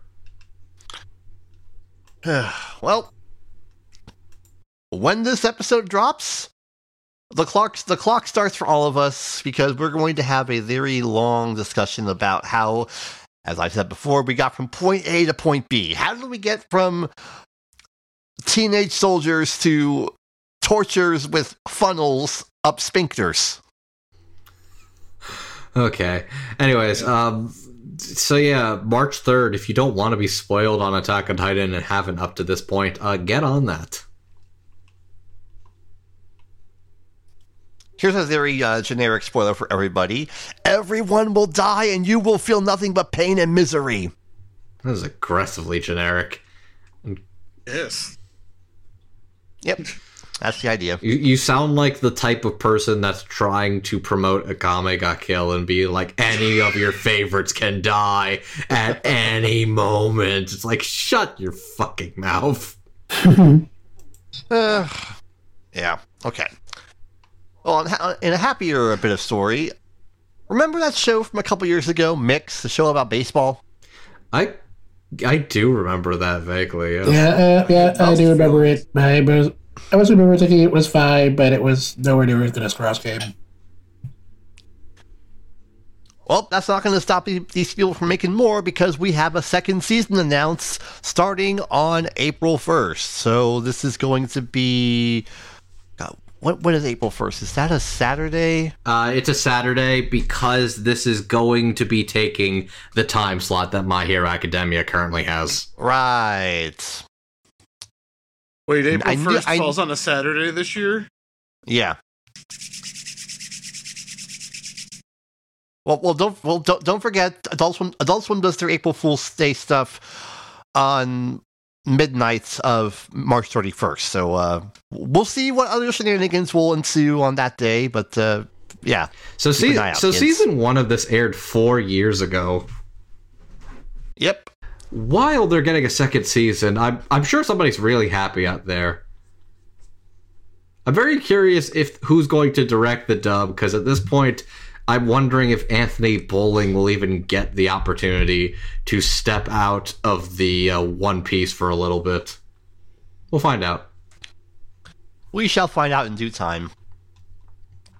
Okay, and recently announced, as this show's season just wrapped earlier in the week, The Eminence in Shadow is coming back for a second season sometime soon. I'm very confused why they didn't just announce this at the end of the final episode and waited like a week or two. I don't know. I know you're like, didn't they just announce this with the last episode? No, this just got announced like today, and the last episode aired last week. Huh. Well, that shows you how much I've been following this season. Not at all. I'm sure it's good. I'm just confused why they didn't just announce this last week if they were going to announce it this soon. Oh well. Oh, well is right. Anyways, I hear the show is pretty good still. I have not been watching it because I really haven't been watching a lot. I've been watching more Kim's Convenience than I have anime mostly. I've been mostly catching up with Proud Family, so yeah. I hear that's good. Is that good? So, that reboot has been pretty good, and I got to the bit that's made everyone mad, and when we truly find out made everyone mad concerning the episode that was otherwise kind of like whatever. Jet, if Codename Kids Next Door came out today, you think people would be pissed at number 5 and call it political? Oh, absolutely. Okay. Eminence in Shadow Season 2. It's coming soon. Eminence in Shadow Season 2 coming soon. Yeah. We'll probably do like a season wrap-up thing once all the shows end and give our brief thoughts on it if we have any, but we'll workshop some ideas. I'll have to actually watch some things. Just skim through some things like I do every time. I think I'm caught up on Tomo-chan, and that's more or less it. Yeah. The season turned out to be kind of mid, is what we're trying to say. Yeah, I think the only thing I've actively managed to say, just as it went through some degree, is probably this Dragon. Okay, that one I will watch for a podcast O&A episode. I need to know. Okay, yeah. Well, I'll pencil that in, and we'll figure out what to do. All right, carrying on. I still have no idea how Uma Musume Pretty Derby became like the most successful anime series on home video in the history of ever. Apparently they're coming back for more. There will be a third season coming out this year, and to all you horse idol fans out there, I'm happy for you. They're screaming until they're hoarse.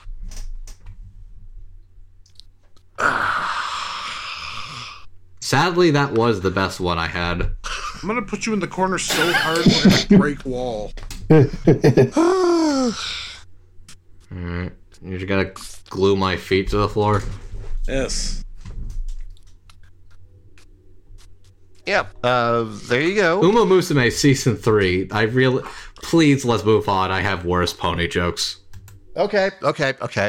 So, one of the shows I've been trying to watch and catch up on is Licorice Recoil. It's very good. These girls are very good and very. I wouldn't cross them, even if they have paintball bullets. But a lot of people really enjoyed this show. A lot of people really enjoyed this show. Even Hideo Kojima enjoyed this show. Hideo Kojima is really a big fan of lesbian Vashta Stampede. Who'd have thunk it? Who isn't? Well, we got word that their story has not ended. And that word comes to us from director Shingo Adachi, because there will be more Licorice Recoil coming soon. We don't know what it'll be, but it will be. I'm really happy that Shingo Adachi's directorial debut was a fucking slam dunk. Like, that dude's been in the industry for a long time now. Like, he's done a lot of animation and character designs. Mm-hmm. Like, yeah. Good for him. That's awesome. Yeah, now, Aniplex don't rush this out, okay? Just let it happen. Also, I know people are still probably mad at the fact that they didn't overtly canonize it. I will counteract and say that scene with the sunset on the beach has the fucking lesbian flag colors, dude. It's about as overt as you're gonna get. Yep. All right. Yeah, there's that, and we mentioned earlier when Anime Japan is going to take place. It'll be taking place at the end of March. One of the things that comes with it is the annual list of titles we want to see as anime poll thing that happens every year. And always on those lists is the Apothecary Diaries, a novel series that has been going on for quite a while. And apparently, some people in Toho OLM said, okay, fine, we're going to give you what you want. There will be an Apothecary Diaries anime coming in 2023. It will star Aoi Yugi. And I'm sure a lot of people are happy about this, considering it's been on those Anime Japan poll lists for many years in a row. So this is interesting, actually, for a couple of reasons. One, the specific fact that this isn't just being produced by Toho Animation. One of the two credited studios is OLM. Everybody knows that's the Pokemon studio, among any other things. But the other one is something called Toho Animation Studio. I looked this up. Apparently, this was originally known as like a company called I&A, established in 2017 by Ilka and Anima, if those studios make sense. They changed the name to Toho Interactive Animation after Toho bought a 35% stake, and then Toho bought it from the other studios, has a majority stake, and renamed it to Toho Animation Studio. So this is now effectively their first project since renaming it and claiming the majority stake in that studio. And this is a pretty good project to start out on. I have heard nothing but fantastic things about the Apothecary Diary series for a long time now. And I gotta say, the staff they got on this is also really strong, and that trailer looks fantastic. It's clearly a pre-animated trailer, but fuck, that's a great looking trailer. So the director they got attached to this is Norihiro Naganuma, who was the director of season 1 of The Ancient Magus Bride. That is a strong person to get to helm your project. The character designer is Yukiko Nakatami, who has done several recent series for Precure, including Go Princess Precure and Tropical Rogue Precure, who's designing the characters for this. And then you've got the 3 composers for this anime. Satoru Kosaki, who has done Vivi Fluorite's Eye Song, Arisa Oki Hazama, who has done Onamai, I'm Now Your Sister, and a little known name, Kevin fucking Penkin. He's getting all that work. Good for him. Fucking good for him. This is a solid staff. This trailer looks fantastic. This has been one of those really requested titles for a long time. I think if they do this right, this one's gonna get a big critical following. It at least looks like they're putting their best foot forward on this one. Oh, hey, you guys want to hear a piece of news tangentially related to us? I would be curious to hear a piece of news tangentially related to the Apothecary Diaries coming later in 2023. You just made my brain go blank somehow. Congratulations. I didn't even do anything that hard. I basically just wrapped up my segment on the topic and then gave you the ball, and then you just sort of fucking fumbled. Okay, what were you trying to say, Julius? What were you trying to say? Evidently, Netflix is no longer making their planned Gorillaz animated movie due to the streaming service slashing its animation budget. I did see that, and yes, I am upset about that.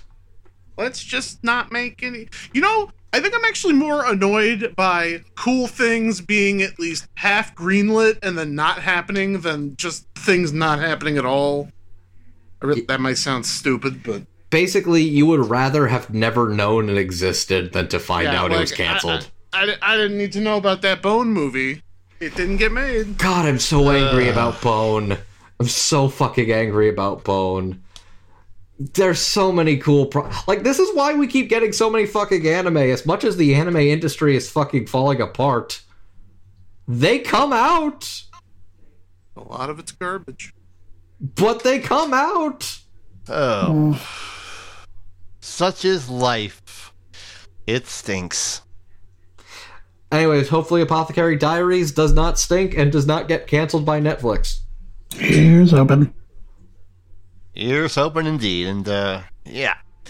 Moving on from there, people like the Slime Time show, it seems, even if just by looking at the posters, you'd have no idea what the main character is supposed to look like, but there will be more. The third season is now slated to be airing in the spring of 2024.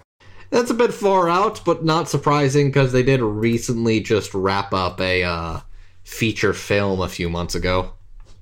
Sounds about right. Mm-hmm.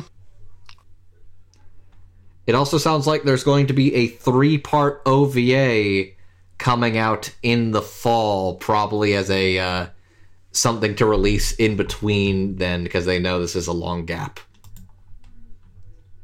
But, I'm not complaining. Slime's good, but also what makes Slime good is that it's actually a pretty solid production. It's also kind of the series that really made me actually appreciate and respect Studio 8-Bit as a company. Because, my first introduction to them was a show I absolutely hated. I gotta finish season 2 at some point. I think the LE of that is long since out of print now, so... Yeah, it's still good. I understand why you would be off-put by some elements of it. Believe me, I get it. But I still enjoy it.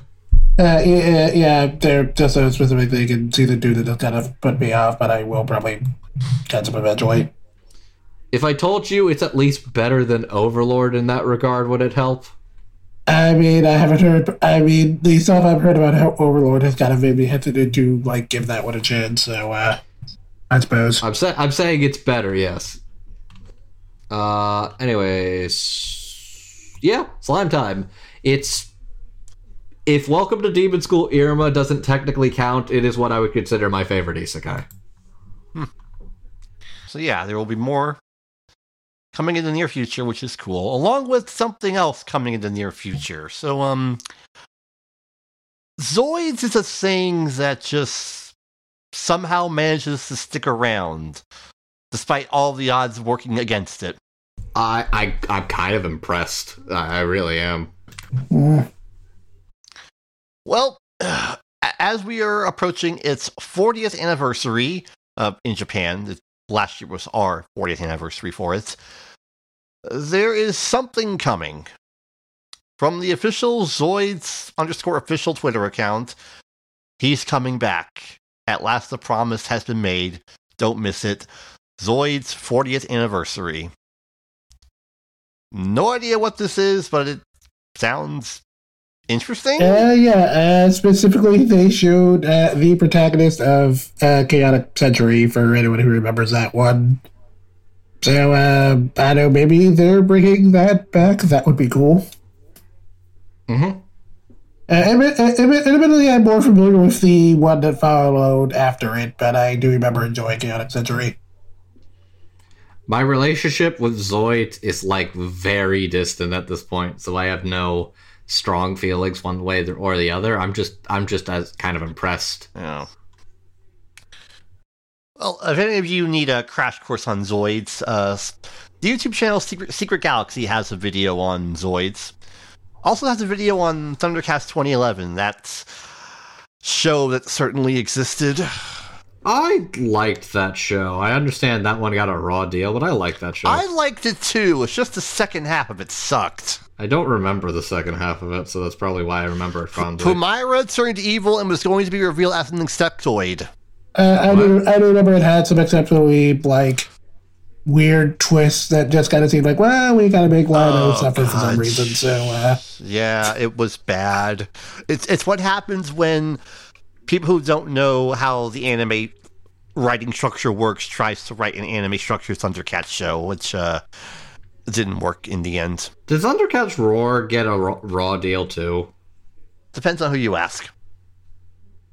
I feel like in some regards it did. Like, the creator of it has been getting increasingly raw and rawer deals. Literally all of his shows have gotten erased by Warner, and like the cool movie he was gonna do got fucking canceled. Like, that's what you were talking about, Duelist. It's like, I'd rather not know the cool thing was going to exist. We live in a very strange world, what we're trying to say. We live in a world where right now the value of media as art is so goddamn disrespected. Because it's not about media being art, it is media being product. It is media being capital content. And it's rough, fuckers. It's really rough. Okay, well, with that very depressing thoughts, we now come to our final bit of the show, home video talk, of which we have some slates to talk about here, starting with Sentai's June slate. This is a much stronger slate than we've seen in the past 2 months. Yes. Alright, so, starting on June 6th, we have a new release of Triage X, for all of you out there who like super ecchi, violent stuff. Fun fact, this was the series the author of High School of the Dead was working on because he got too depressed working on High School of the Dead. I vaguely remember watching Triage X. Mostly I remember it ended on like, I think it was, I can't remember exactly how long it was. I think it was like maybe like an 8 to 10 minute bath scene that it just ended on for some reason. that doesn't surprise me. Also, I feel this is gonna bug the crap out of me. I feel like it's Triage X. Might be, because Triage is... It might be, I'm not gonna remember. I know you're putting more effort into a show called Triage X than most people would care to, but either way. Let's call it Tri-Age. 10. Okay. Oh, okay. That Okay. took such a nosedive. Okay.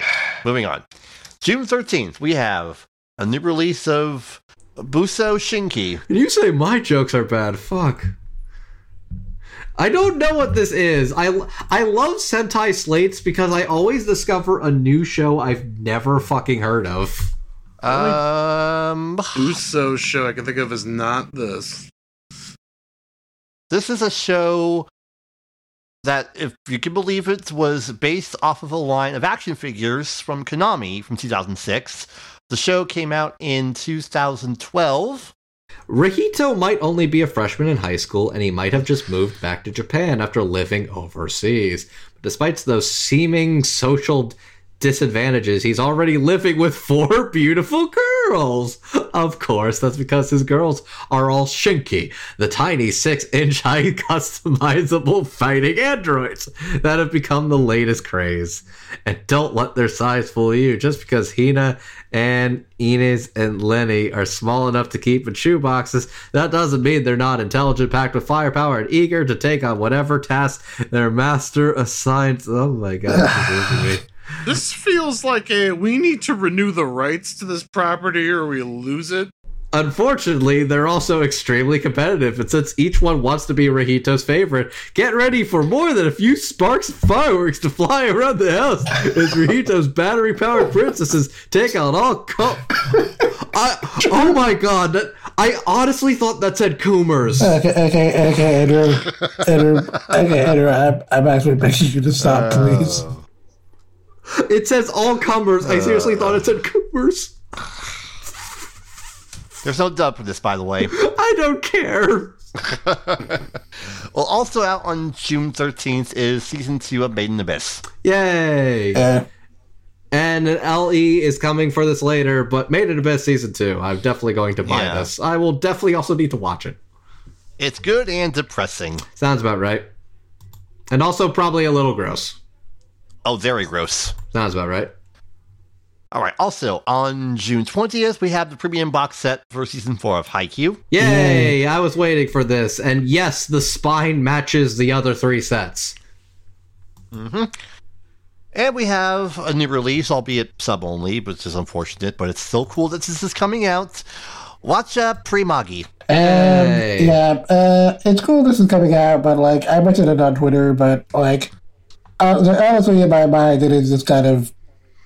I just kind of feel like, releasing kid shows this way just kind of seems functionally pointless to me. Yeah, we know. There's definitely a way. There's a sort of give and take of, like, do you want to actually market anime to kids, or are you just only marketing to, like, the otaku at this point? That is definitely the mindset of the streaming giants, and I kind of wish they'd maybe consider that. I mean, you gotta grow the audience at some point. It's one of those things where it's why I actually like Iruma-kun in the regards of, like, this isn't perfect, but Iruma genuinely feels like something I could recommend and show kids. It's like a little PG-13, but it's also a shonen anime, so like, the most I'd have to do is explain to a kid what a succubus is, but I could probably watch that with, like, my nephews.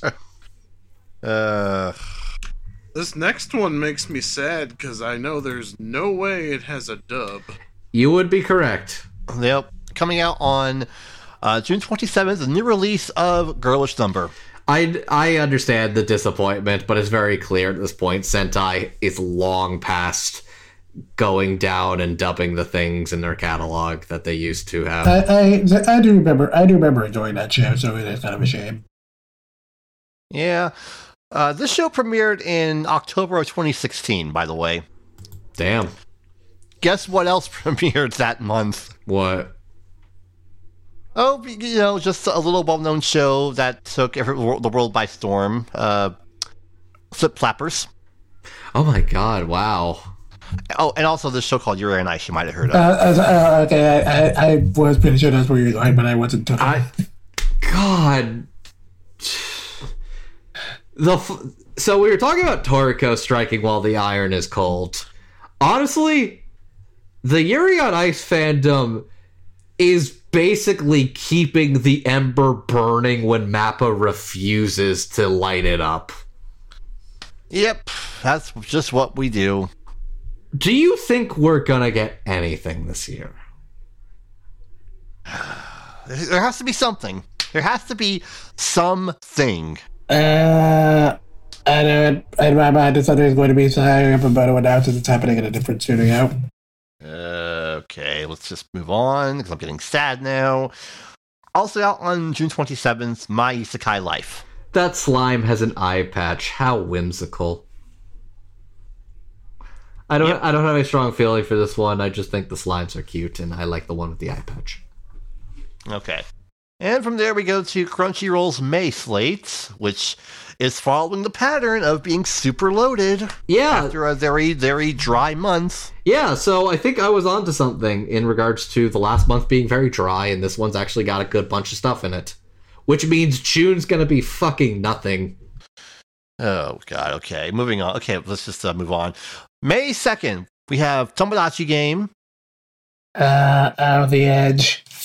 I know people really like it, and one of the special features seems to be the English cast playing a Tomodachi game. That's actually pretty neat. And we have Shikimori's Not Just a Cutie. I liked this show. It wasn't it was stuck in a season with a lot of really good like rom-coms, and this one was just kind of decent. But you know what? It's a charming little show. I liked the cast of characters, and yeah, it was fun. I enjoyed it. That was good. I liked the little blonde bitch. She was funny. Also, the manga of this just ended. On May 9th, we have part 1 of season 1, that's how they say it, of Al-Ashi. So remember when we were talking about April's very minuscule release slate of like 4 titles? This was actually an April title that got pushed to May.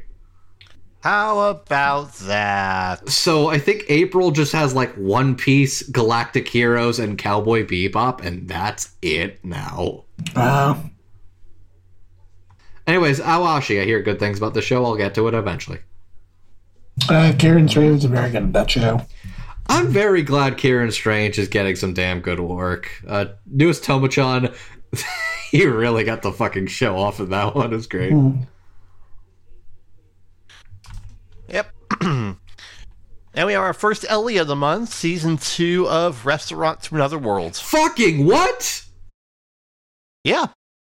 Fucking what? Okay. Yeah. So, like, I'm not going to pretend I always understand the logic of what does or doesn't get a limited edition, especially nowadays at Crunchyroll, but usually it's like the seasonal trendy stuff, like the big ones, or the isekai light novel stuff.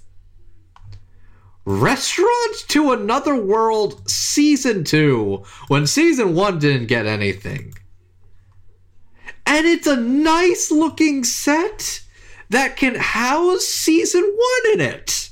That's right. And it has an art book with interviews and more, and as it says here, 3 official recipe cards. So I guess they couldn't find room for recipes in the book. I can't, honestly, I'm glad they're recipe cards. And also, I need to give a shout out to that art book preview, because it does the one thing that pisses me off even about art books of Ellie's I really like. They credit both the Japanese and the English voice actors. Like, the only other ones I can think of that do that is Fire Force Season 1, and my friends tell me By the Grace of the Gods does this too. Which it was then pointed out to me the common denominator between all 3 of those is those are co-productions. Which, man, Restaurant to Another World? Yeah. I'm not upset. I'm actually quite pleased. I'm just really was not expecting a nice set. This looks like a great... Oh my god, it looks like The Door. Oh shit, this looks great. Where the fuck did this come from? Yeah, sometimes they can surprise you. There are things in this month that I was more expecting to get an LE. It's over this one, and lo and behold. Yeah. And so we move on to May 16th. We have Aharon-san wa Hakarenai. This is one I knew was never going to get a limited edition release, but this show is made for me, and I love it. I love these fucking dorks. I love my boy Rhino so fucking much. So fucking much. I love that stupid motherfucker. I love these idiots. They're great. I'm totally picking this one up. And we have 2 shows that also include, I believe, French and German dubs. Okay, so let's talk about this. Yeah. Remember back when we talked about Platinum End? So those were releases that contained not only Japanese and English audio, but also the French and German dubs as well. So, continuing that trend are 3 shows coming out this month.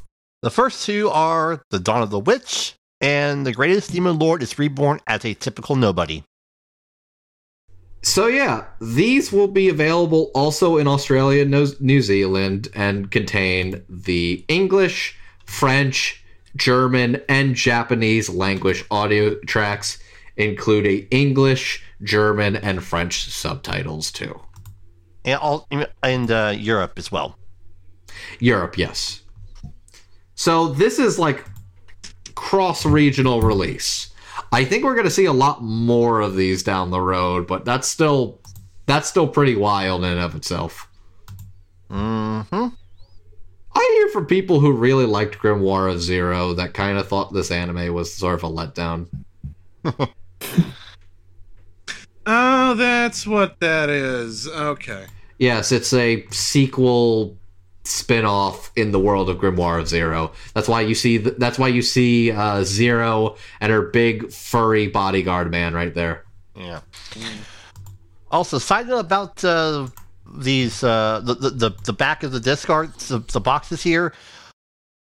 Wow, they just did not try at all on these two. Like they're just literally one-line sentences. Yeah. Try and sell the show, people. Come on. I mean, that's what the title is for. The reason we have a title is that we don't need a synopsis.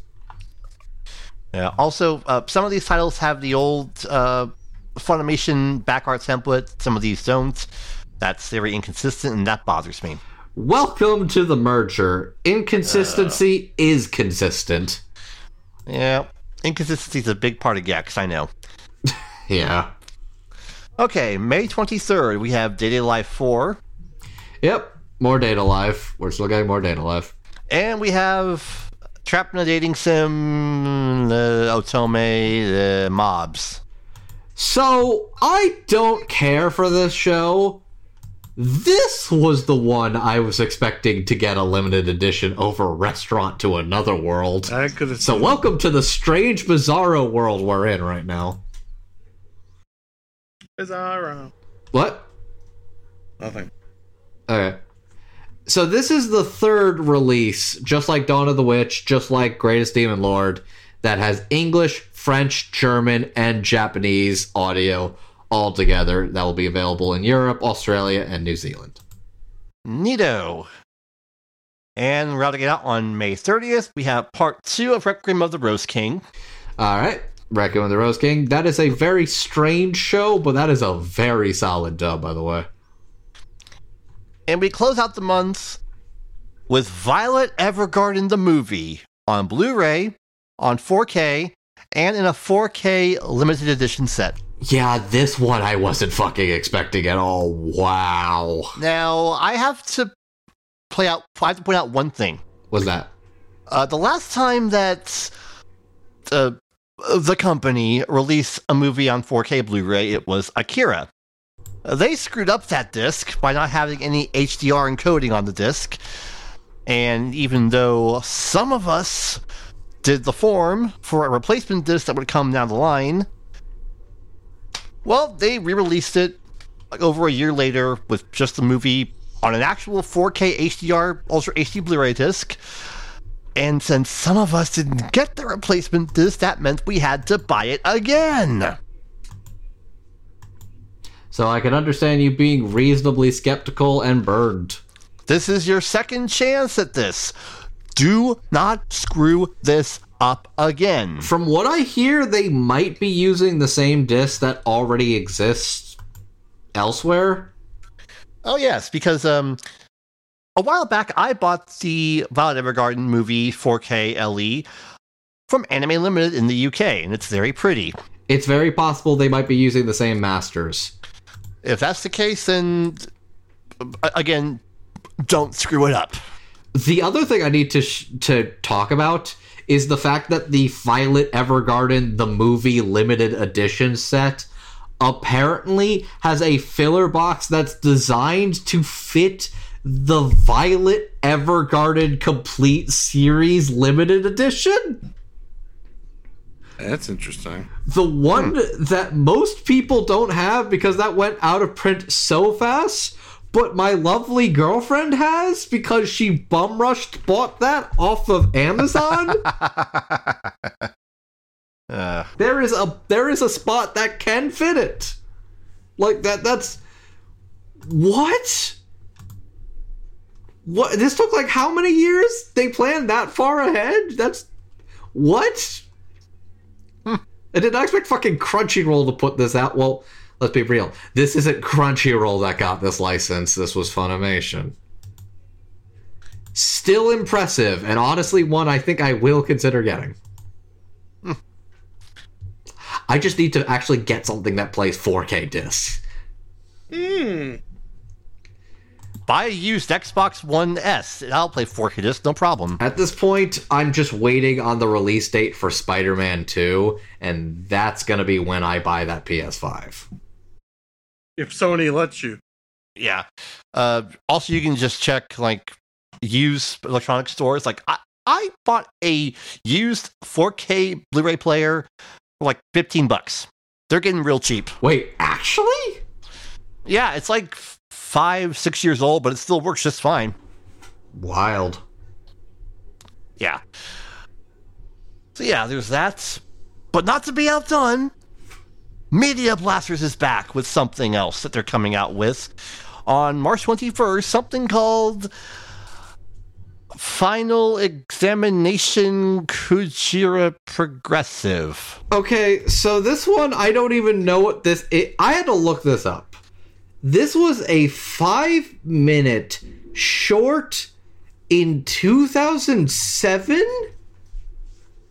So these are like short episodes with a OVA, which was like 6 of them. It's a 30-minute OVA, so that's like 6 episodes together. And that OVA is gonna have a brand new English dub? Yeah. Why would they dub that and not the actual show? Media Blasters is weird. Because it's 30 minutes cheaper? I'm intrigued this exists, and I'm intrigued they're dubbing this? Nothing in my work. I don't think I actually had Media Blasters puts out a new anime that is dubby eligible, because honestly all the hentai is not, for safety reasons. I'm already kind of on the edge for even considering Ascendant Animation stuff, to be honest. But yeah, thanks. Cool. I mean, I'm not gonna say no. I'm not gonna say I'm upset. I'm just like, cool. it's $15, so it's something. It's $15. Like, sure. It's $15 for like 90 minutes. That's not terrible.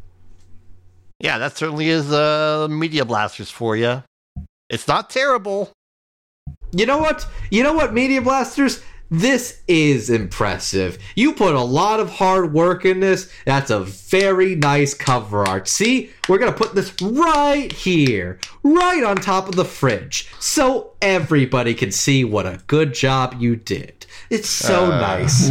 Every one of our friends is going to come over and be like, wow, Media Blasters did that? Wow, that's so cool. I'm proud of them. Good job, Media Blasters. Now you go play in your sex dungeon. Have fun with that, low champ. Okay, well, on that note, that is it. We told you there's no theme to the show, it's just a hodgepodge of stuff, and we got through it relatively quickly. I'm proud of us. We're getting better. We're getting better with our stamina. Yes. So, any final words before we head out of here and prepare for whatever cringe Crunchyroll is going to unleash upon us? Whatever else may happen, Pluto's coming, and at least we have that. Ain't that. Happy Ash Wednesday. It's the day meant to celebrate my cat Ash, who is adorable and precious, and he's sleeping in this chair right next to me. Hey, little guy. That should tell you how far back this show was recorded, because, yeah. Who needs immersion anyway? Who needs immersion when you got cute cats? Who's a good boy? Well, that'll do it for us. So, thank you all for listening to this edition of the podcast, though. We hope to come back next time for award/cringe talk, which we'll try and keep to a minimum. We'll fail. So, we will inevitably fail, yes. So, until then, yeah, it's 10 o'clock. I'm going to make some pizza rolls. Bye. Good night. Otaku. Good night.